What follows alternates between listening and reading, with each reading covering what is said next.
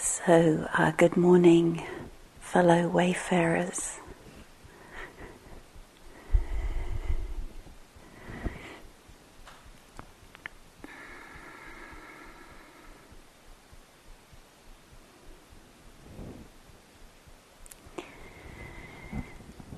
So, as always, I'd like to offer some reflections, but always the encouragement for you to listen in that grounded, spacious way whereby you can just let it float through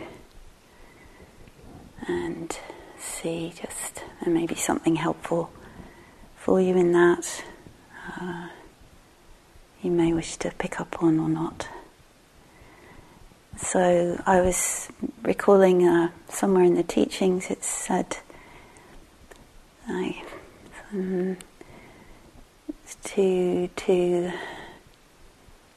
to be on the path, to make progress on the path requires two things. It's probably in one of those, the book of the twos, you have 2 things and 3 things. And this is one of those 2 things teachings. Wise attention and the voice of another. Maybe you've come across this. And I think that certainly if I think of my own experience on the path, how crucial the voice of another, some form of kalyanamitta, friend, good friend or teacher, has been essential. And then the wise attention part. Wise attention. And we just keep practicing that, I suppose. We keep learning what is that right now. It's got to be an ongoing exploration. And so the teachings of the Buddha passed down to us over so many years and centuries and through so many people. And so just honouring those lineages and the sense of our own part in that, just by practicing what we are continuing on for the benefit of ourselves and others in present and future. So however it's going, it's really good that we're here doing this, in case you were wondering, which I know I sometimes do. So, it's a great offering in the world. Mm-hmm. And so this morning I want to speak a little bit about Vedana, feeling tone. And, just to highlight one aspect of our experience, again for you to tune into as much or as little as you wish. But for me has been and continues to be an important reflection and practice and a kind of sense of, mindfulness of Vedana, feeling tone, the pleasantness, the degree of pleasantness or unpleasantness, or the neither, the neutral, that sense of that which does not call, doesn't pull or push. That actually times of really intentionally reflecting on that, of being mindful of that in our immediate experience. So if you want to right now, as I'm rambling along, you could take the opportunity just to notice any part of your experience, as my voice or body or how your mind is or sights, anything really. Just, I think it's a real skill, and I think it comes up, doesn't it? It's in the Buddha's teachings, the second foundation of mindfulness, the second aggregate of clinging, and its part in various ways. So the Buddha describes the processes through which suffering happens.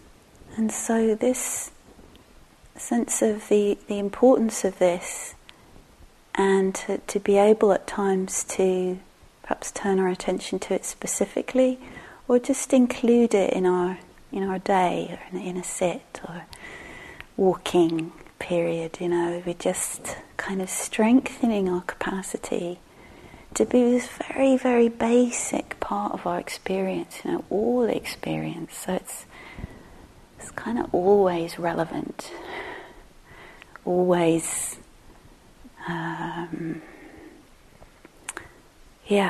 potentially problematic and potentially helpful.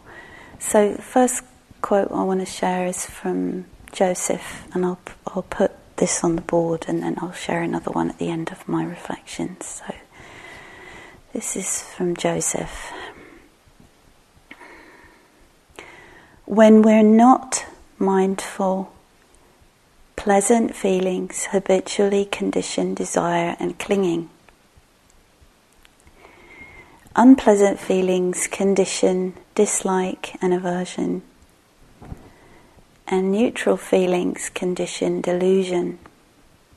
That is, not really knowing what's going on.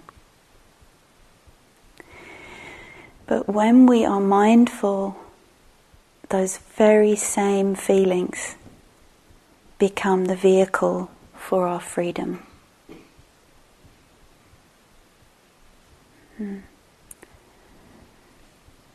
So,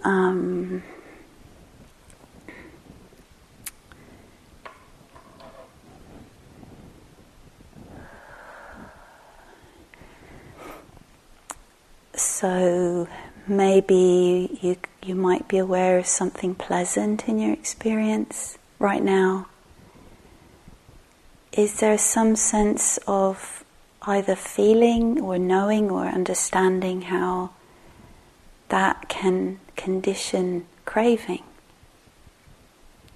Is there some sense of that? Maybe it's happening.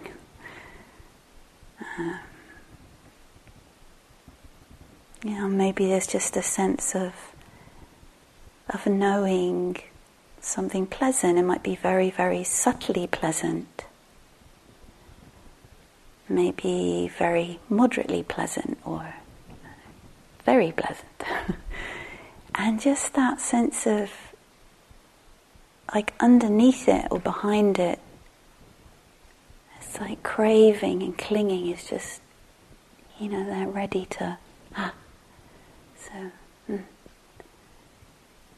or maybe it's kind of already there, And it can be that sense to me also sometimes of like coming back through a briar patch or something to come into contact with Vedana itself, with the feeling tone itself. But it's kind of might be a tangle of thoughts or reactivity of some kind, or emotion, or a kind of sense of being sort of slightly lifted away from direct experience, from the real immediate intimacy of that, and we're in the tangle. And so then there's a kind of almost like a coming back through all that. Okay, just what's the Vedana? Where can I feel that in the body? Because even mental phenomena register in the body, right? Or in the, you could say in the energy body, the somatic body, the nervous system, just including all of that. And just that sense of, if there's something pleasant. So there's this sense that the mindfulness of direct knowing undermines the tendency towards craving. So this is making a difference in the moment, but it's also, again, undermining that tendency. So ongoing, repeated practice of knowing, of being mindful of Vedana, undermines a lot of the causes of our suffering. Right? So really worth giving some attention to. And the same with aversion, right? So maybe right now there might be something unpleasant. Again, if not, just remembering what that feels like.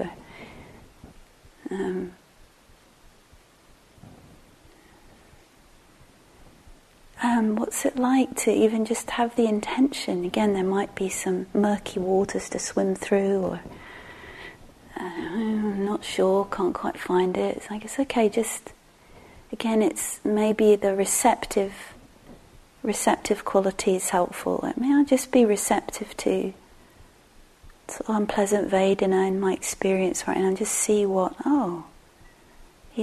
some things come to light.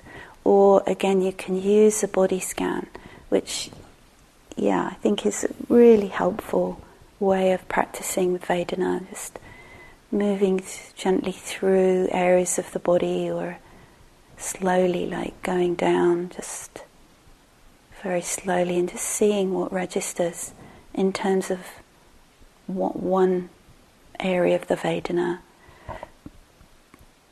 And then just seeing, is there, maybe I often find with aversion, as it's more obvious, yes, unpleasantness is conditioning aversion, oh dear. Wish it wasn't doing that, but there we are. And okay, and then just gently but firmly, like, okay, it's noticing whatever of the unpleasant, not digging around to get, everything, the big picture or whatever, but just, and then moving on.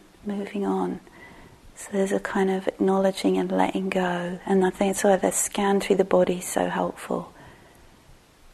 Because often with unpleasant bodily sensation, which maybe I'm not the only one who experiences quite a lot of that, then it can be sticky, and then again, like, what's that in words? Not sure. Leave you to translate that for yourself. And then we're kind of, okay, it's very sticky, a little strong gravitational pull. We're just gonna, hi, I may be well, and then just keep going. And then maybe coming up and looking for being receptive to pleasant Vedana, it's like, and again, so then a third time be for neutral Vedana, or neither. And I think this is really helpful. Like for me, it's been, and there's something about being equally interested in the pleasant, the unpleasant, and the neutral. It is very calming, balancing. Obviously, it's very good for sort of the quality of equanimity. And what we see, what we learn about how our attention is conditioned through that process, and by using body scan, it's helping us to be very close to our immediate experience, right? Not to be up in our thinking place, having lots of very, very good and clever thoughts about Vedana. No, well, maybe a little bit, but it's like, And then that sense of, again, as you wish, during the day, maybe just seeing what it's like to just notice as you're walking, or in the meal, or any point. It's something for you to explore. I don't know, maybe some of you practice with this quite a lot, maybe not. But somehow that sense of whatever we're feeling, there's Vedana, there's feeling tone of some kind.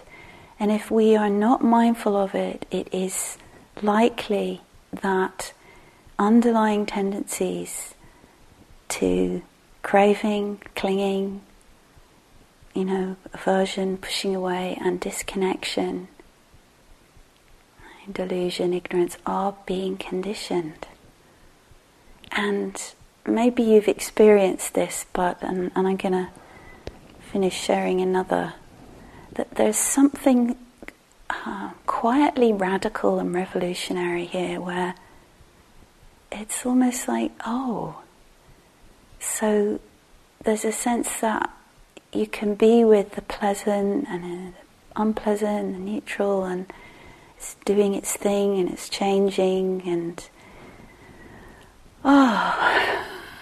there's some relief when we start to really connect with that. There's a whole lot of fiddling around and reactions and trying to figure out that just isn't necessary. And we kind of get that sense of being able to, again, rest back in awareness.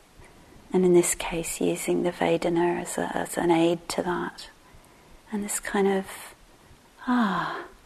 And to me that there's space for wise response, right? So we're not, we're making more space for wisdom. There's more space for wise response, right? When we're not just habitually, whatever that is in words, right? Where it's just tight and it's just not much room in there for awareness and then again some wise reflection. So just in whatever way makes sense for you in your practice, to bring this in intentionally if you wish, and just a deep wish for you all to have a very beneficial day of practice. And may we all feel support from this place, from each other, and from our deepest aspiration. So I'll close these reflections with a quote from Ajahn Amaro, which I'll also put on the board for you.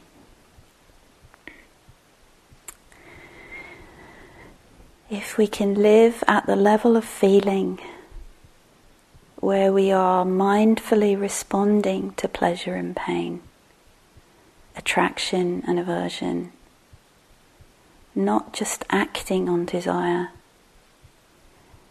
then we can live in a content, harmonious way.